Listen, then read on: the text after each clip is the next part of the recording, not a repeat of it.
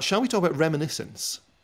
Yeah, I'm very curious about this one, not just because I keep forgetting its title. Yes, ironically, given the title is Reminiscence. Now, I'm not sure, this is a really odd one. I'm not sure Warner Brothers knows what to do with Reminiscence. I've hardly seen any advertising for this film whatsoever, and all I knew about it going in was that it was reuniting the stars of The Greatest Showman, Hugh Jackman and Rebecca Ferguson. So is this another dispatch from the P.T. Barnum cinematic universe? Listeners, it is not. Although there is singing in it. Rebecca Ferguson does don a cocktail dress and sashay up to a microphone and give it her all. Reminiscence was written and directed by Lisa Joy, who's the co-creator of the Westworld TV series. And it's the kind of project that studios don't really do much these days. In fact, it's the kind of thing that does tend to crop up in the last 10 years on TV channels as serialized big budget dramas. And that's because it's an ideas driven star vehicle sci-fi for a mainstream grown up audience. I hesitate to say original in describing this film because part of the pleasure of Reminiscence is that it's using all these kind of venerable genre mechanics, particularly from film noir in its various disguises. It owes this really substantial debt to Total Recall, to Blade Runner as well, and especially Strange Days, the Catherine Bigelow film from 1995, which involves a technology by which memories can be recorded and experienced by others. That's the kind of core mechanic of Reminiscence. It's set in a nearish future Miami, which has been baked and boiled by climate change. So you have large seawalls doing their best to keep the rising floodwaters out of the still inhabitable parts of the city. And the daytime temperatures are so high that most of the population have gone nocturnal. So basically, you have a city that was incredibly sleazy to begin with. You know, no offense to Miami, but come on. And it's now hotter and sweatier than ever before. The streets are covered in neon reflecting water. Everyone's living at night, you know, in piano bars, sinking whiskies. These are like optimal atmospheric conditions for sci-fi film noir. I mean, even if you made a Paw Patrol, we were talking about the Paw Patrol movie earlier on. If you made a Paw Patrol film in this place, Chase the Police Pup would be smoking a cigarette, you know, staring out of the windows, you know, between his Venetian blinds and kind of barking mournfully about the dame that got away. Jackman is effectively the Chase the Police Pup role in this film. He plays Nick Bannister.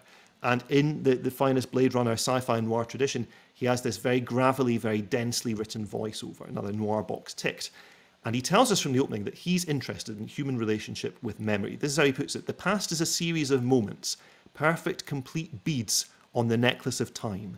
His big philosophy is that the past doesn't haunt us, but we haunt it. And of course, from this perspective of living in a world where the past is probably the best thing going for it, this makes perfect sense. He also describes his job as being, so this is how he sums it up. Memory is the boat that sails against its current, and I'm the oarsman. As I say, you have to overwrite noir voiceovers. You can't kind of underplay this stuff. What does he mean by that? So with his partner Watts, who's played by Tandiwe Newton, Nick specializes in this kind of weird hybrid technology that's a mixture between hypnosis and interrogation. So he has this piece of apparatus that is able to put people into a deep sleep. And then he and they can both access their memories in photoreal detail. These then play out on a kind of 3D holodeck style rig. And people come to him because they want to be able to relive these memories. When he was in the war, he's an ex-soldier, he was kind of using it for interrogation purposes. But now people use it as recreational facility. So they can come and relive precious memories, either for pleasure or because they need to extract information from them. And of all the memory extraction facilities in all the towns in all the world, who should come sashaying into Nick's place but Rebecca Ferguson's May, who is, as I said, this sultry cabaret singer with a secret. And that secret, or so she claims to Nick, is where her keys are. She's lost her keys, and she wants to use his memory system to work out where her keys are. Yeah, right. So Robbie, are you joking? no, that's what she says. But that, of course, you know, it will not astonish you. I don't think this is straying into spoiler territory. That's a cover story. She's Have you actually up seen to my something wallet? else. The slinky cabaret singer cannot, in fact, be trusted. But Hugh doesn't realise this. He falls for her head over heels. He goes to see her singing in the nightclub.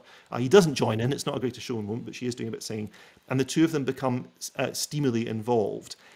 And interestingly, this is another reason why Reminiscence feels like a real throwback project. Is it's a 12A rated film. There's nothing particularly outrageous or provocative in it. But seeing two big stars tastefully lit and snogging up against the sink, I was thinking, when is the last time a major studio made a film in which they had two attractive A-listers embarking on a passionate relationship? And that was kind of the core of the film. The best I could do was A Star is Born. It's very, very out of fashion to do this stuff these days. And I think this is one of the great things that Reminiscence has going for it. So, of course, she has an ulterior motive. She then vanishes in the great film noir tradition, and Hugh Jackman becomes obsessed with finding her, though Thanderi Newton is not convinced this is an especially smart course of action. So it may not astonish you to hear that this is a tale of corruption and intrigue that goes right to the top. It involves a murder, a kidnapping, a rogue cop played by Cliff Curtis, and this barren class of landowners who bought up all the high ground when climate catastrophe occurred, and they now live behind dams in these areas that kind of evoke the atmosphere of the old-timey Deep South. Now, like all great noirs, it presents Jackman's character with a mystery to solve, but he gathers the clues in this mystery via other people's memories, which are more like action replays of the past, so they can contain details that their owners might have only subconsciously soaked up.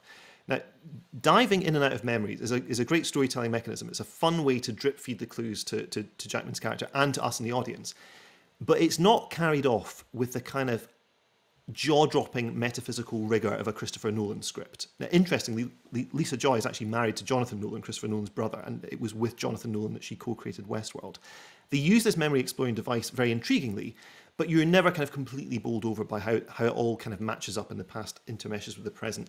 At the end, you think, oh, that's very clever how you've tied that all up. But you don't think, as I often think at the end of a Nolan film, okay, so my brain is now going to require dismantling and reassembly from scratch.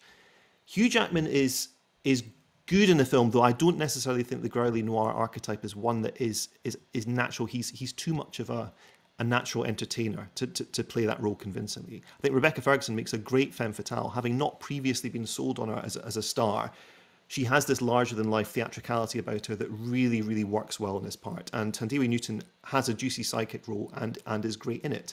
The noir spell generally holds over the course of the film. There is that pleasurable confusion that comes with the genre. There's a rooftop fight that pays homage to Blade Runner and also the opening passage of Vertigo as well. There is a strange barroom shootout halfway through that does feel like a deleted scene from Westworld, and that's one of the moments at which the noirness falters in the film. It feels like it's mainly there to give Thanderi Newton's character something to do. And also, perhaps the score by Ramin Djawadi is a little bit bombastic to fit the mood. But the mechanics basically work, and the world of the film is one that it's great to spend time in. This idea that you're pootling up and down flooded streets in a speedboat, and of this idea that, you know, memories themselves can be explored. That's really well visualized.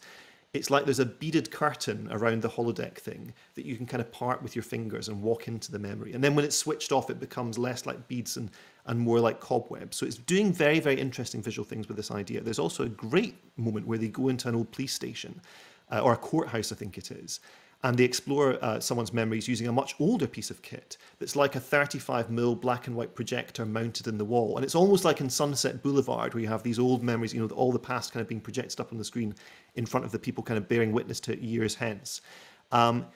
It's not a film that's falling over itself to explain how these things work, which I really admire. It's not kind of been written with, you know, the threat of YouTube videos where a little ping comes up with every quote-unquote plot hole that has to be mocked and kind of pulled apart. It's happy to just kind of let things play out in the way at which it wants to play out. I'm not entirely convinced it's a cult classic in the making. I don't think we're seeing the new Blade Runner that's only going to be fully reappraised and fully appreciated in recent years. But I'm very, very glad it exists. Given that it's the kind of film that studios are not particularly making anymore, I'm glad they have made this one.